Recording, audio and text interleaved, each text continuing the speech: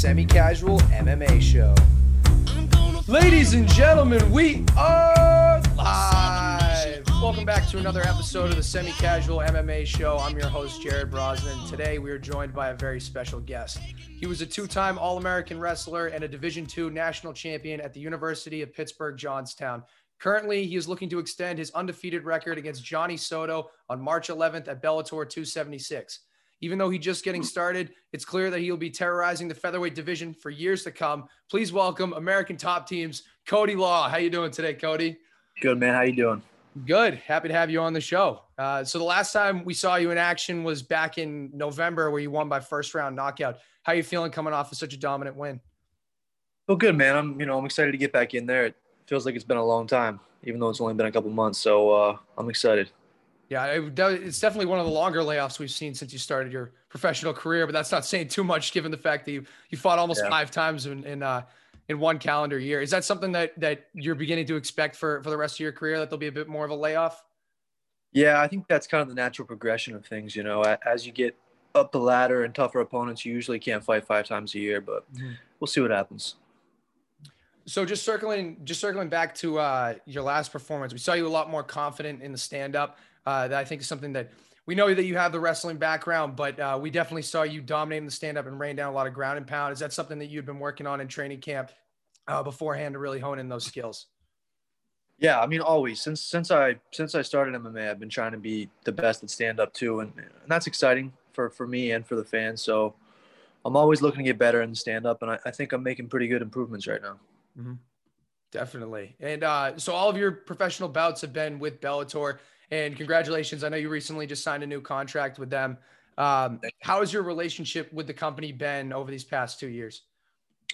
It's been good. I mean, I'm happy. Of course, they give me lots of fights, and, you know, I'm making money and being active. I couldn't be happier. And then even though I know you're still super young in the sport, there's a lot of guys in the top 10 that I think you match up really well against. Do you want Bellator to start giving you those ranked fighters in the near future, or do you want them to give you a little bit more experience before you start climbing that ladder? I don't really think about it too much. You know, I'm letting them kind of put me through the natural progression of what they see fit, put it in the hands of Bellator and my coaches, and see what happens. I'll be fighting those guys sooner or later, and, you know, I'll be ready when I do. Definitely. And just to circle back a little bit for your college career, you were extremely successful as a college wrestler. But my question is, what led to you wanting to transfer to University of Pittsburgh, Johnstown?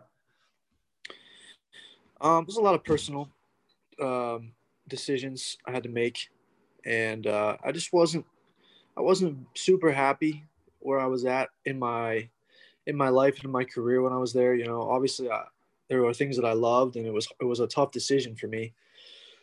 But I just felt like maybe that was the right decision, and ultimately it was. You know, I was really, really happy I decided to do that. I was kind of relieved right away, immediately, and then once I got there, I realized this was the right place for me. And then even right now today, I still feel like, wow, thank God I did that. You know, without that decision, I wouldn't have met my coach who kind of helped me get into MMA in the first place, Isaac Greeley. A UPJ alum. So a lot of things, but I'm really happy I did it. Yeah, I mean, it seemed like you got that success right off the bat, but towards the end of your time in college, I know you were able to end off on a high note, which not a lot of people get to do. So what was it like to finish your college wrestling career with that national championship victory? It was non-negotiable. You know, if I hadn't won, I don't know, man. I think I would still be depressed right now.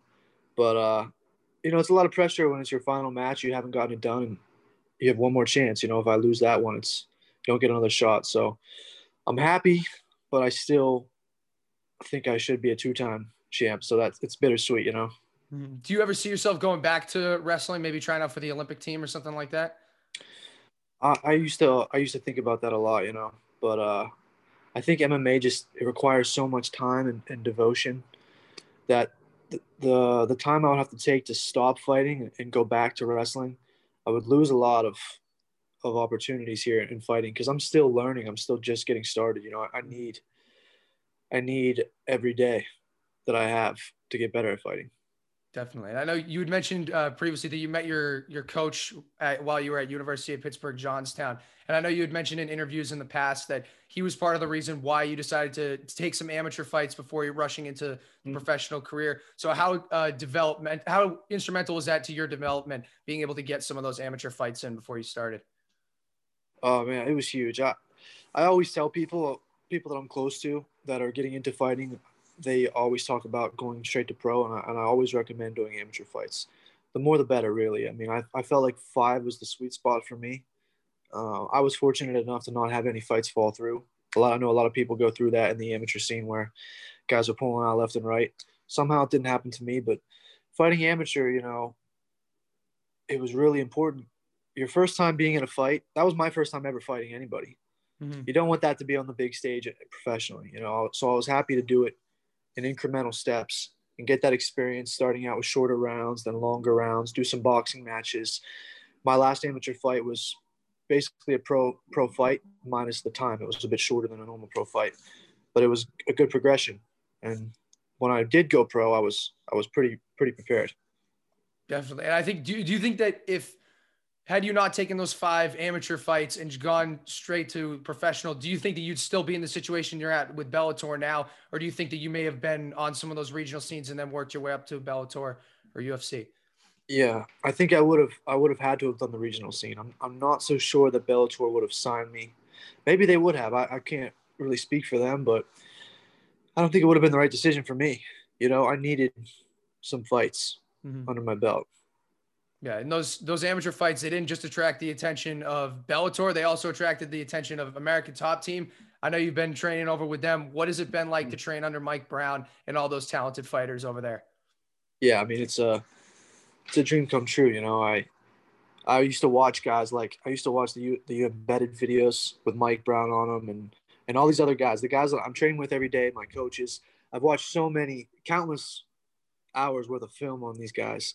And so when I first got there, to be in the room with them was a weird experience. It was almost like I can't believe this is really happening.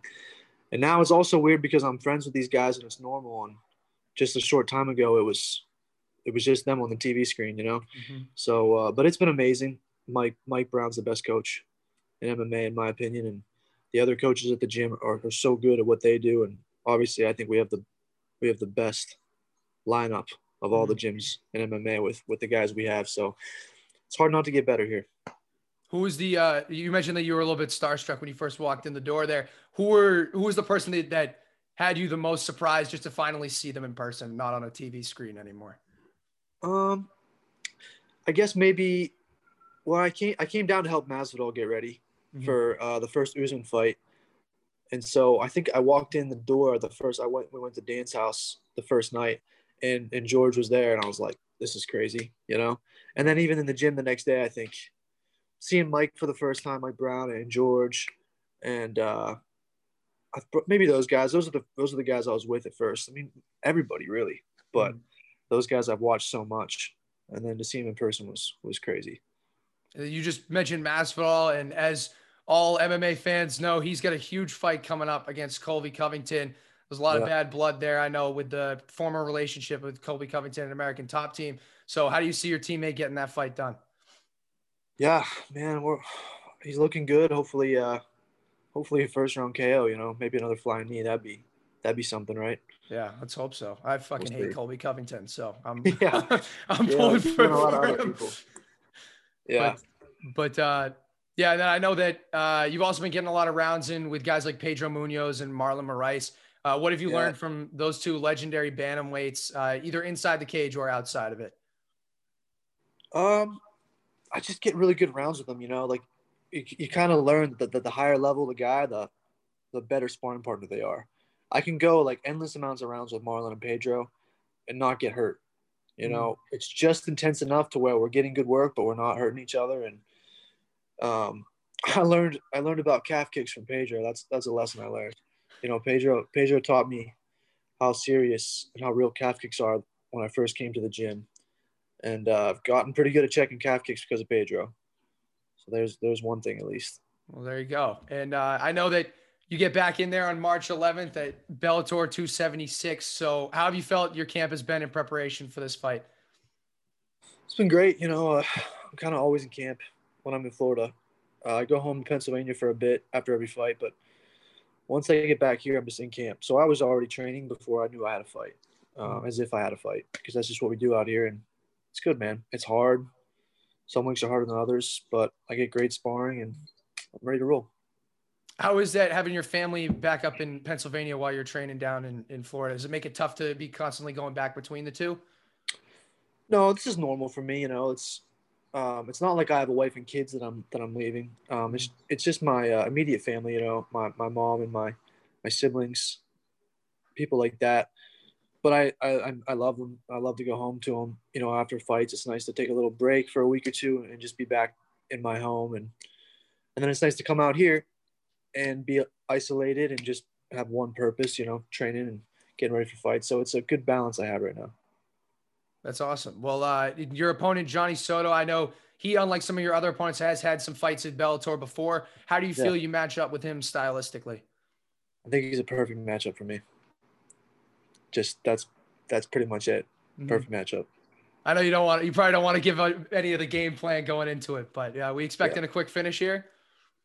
Yeah, I think he's a tough guy. I think he's gonna hang in there. I think he can take a shot, but we'll see. I'm getting better, so I'm excited to see how it goes. Definitely. And how many times do you think we can expect to see you in the cage for the rest of 2022? At least 3 times, hopefully 4. We'll see.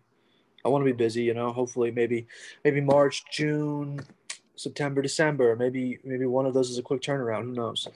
Well, hopefully I know going up to Connecticut's probably not your favorite place to fight, but I'm from Massachusetts, so hoping that you get a fight booked up in at the Mohegan Sun down there so I can go check it out, because Florida's a little bit too far. And I think your fight coming up is in Missouri, if I'm not mistaken. Missouri. So that's a little tough for me to get down for a broke college kid, but I can make it to Connecticut for sure. So I love the Connecticut fights. Yeah. Is it nice going there? Because I know that's more of like Bellator's home base. Is it nice to fight out of the Mohegan Sun? Yeah, I wish I would fight there every time, honestly, either there or Florida, because Florida is like 20 minutes from my apartment at the Hard Rock. But Connecticut I like because my first 4 fights were there. So every time it was like, this is the routine. We stay in the casino, walk downstairs, go fight. It's amazing. And it's not super far from PA, so it's a quick flight home. It's nice. It's probably a nice place to celebrate after all those victories you had too, right at the casino there. Yeah, we're right there in a casino. You don't have to worry about driving anywhere. That's my favorite place to fight outside of the Hard Rock here in Florida. All right. Well, hopefully for your next flight, you'll be coming back up to Connecticut and I'll be able to see you live. But just one last question for you. And I know you had mentioned in an interview in the past, you like the no nickname, but I got to ask, have you reconsidered giving yourself a nickname at this point? Nope. This is my name.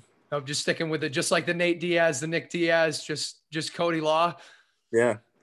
I think it's actually more marketable than some stupid nickname, that I just made up just to have a nickname, That is true. I see. The thing is, the fact that you got Law as the last name, I just feel like there's so much to work with there. But at the same time, it could come off, kind of corny too, I guess, if you don't pick the right one. But, maybe something like Divine Law, Natural Law, something like that. I'm sure, you shouldn't be taking career advice from me, that's for sure. But, those are a couple of suggestions in case you change your mind.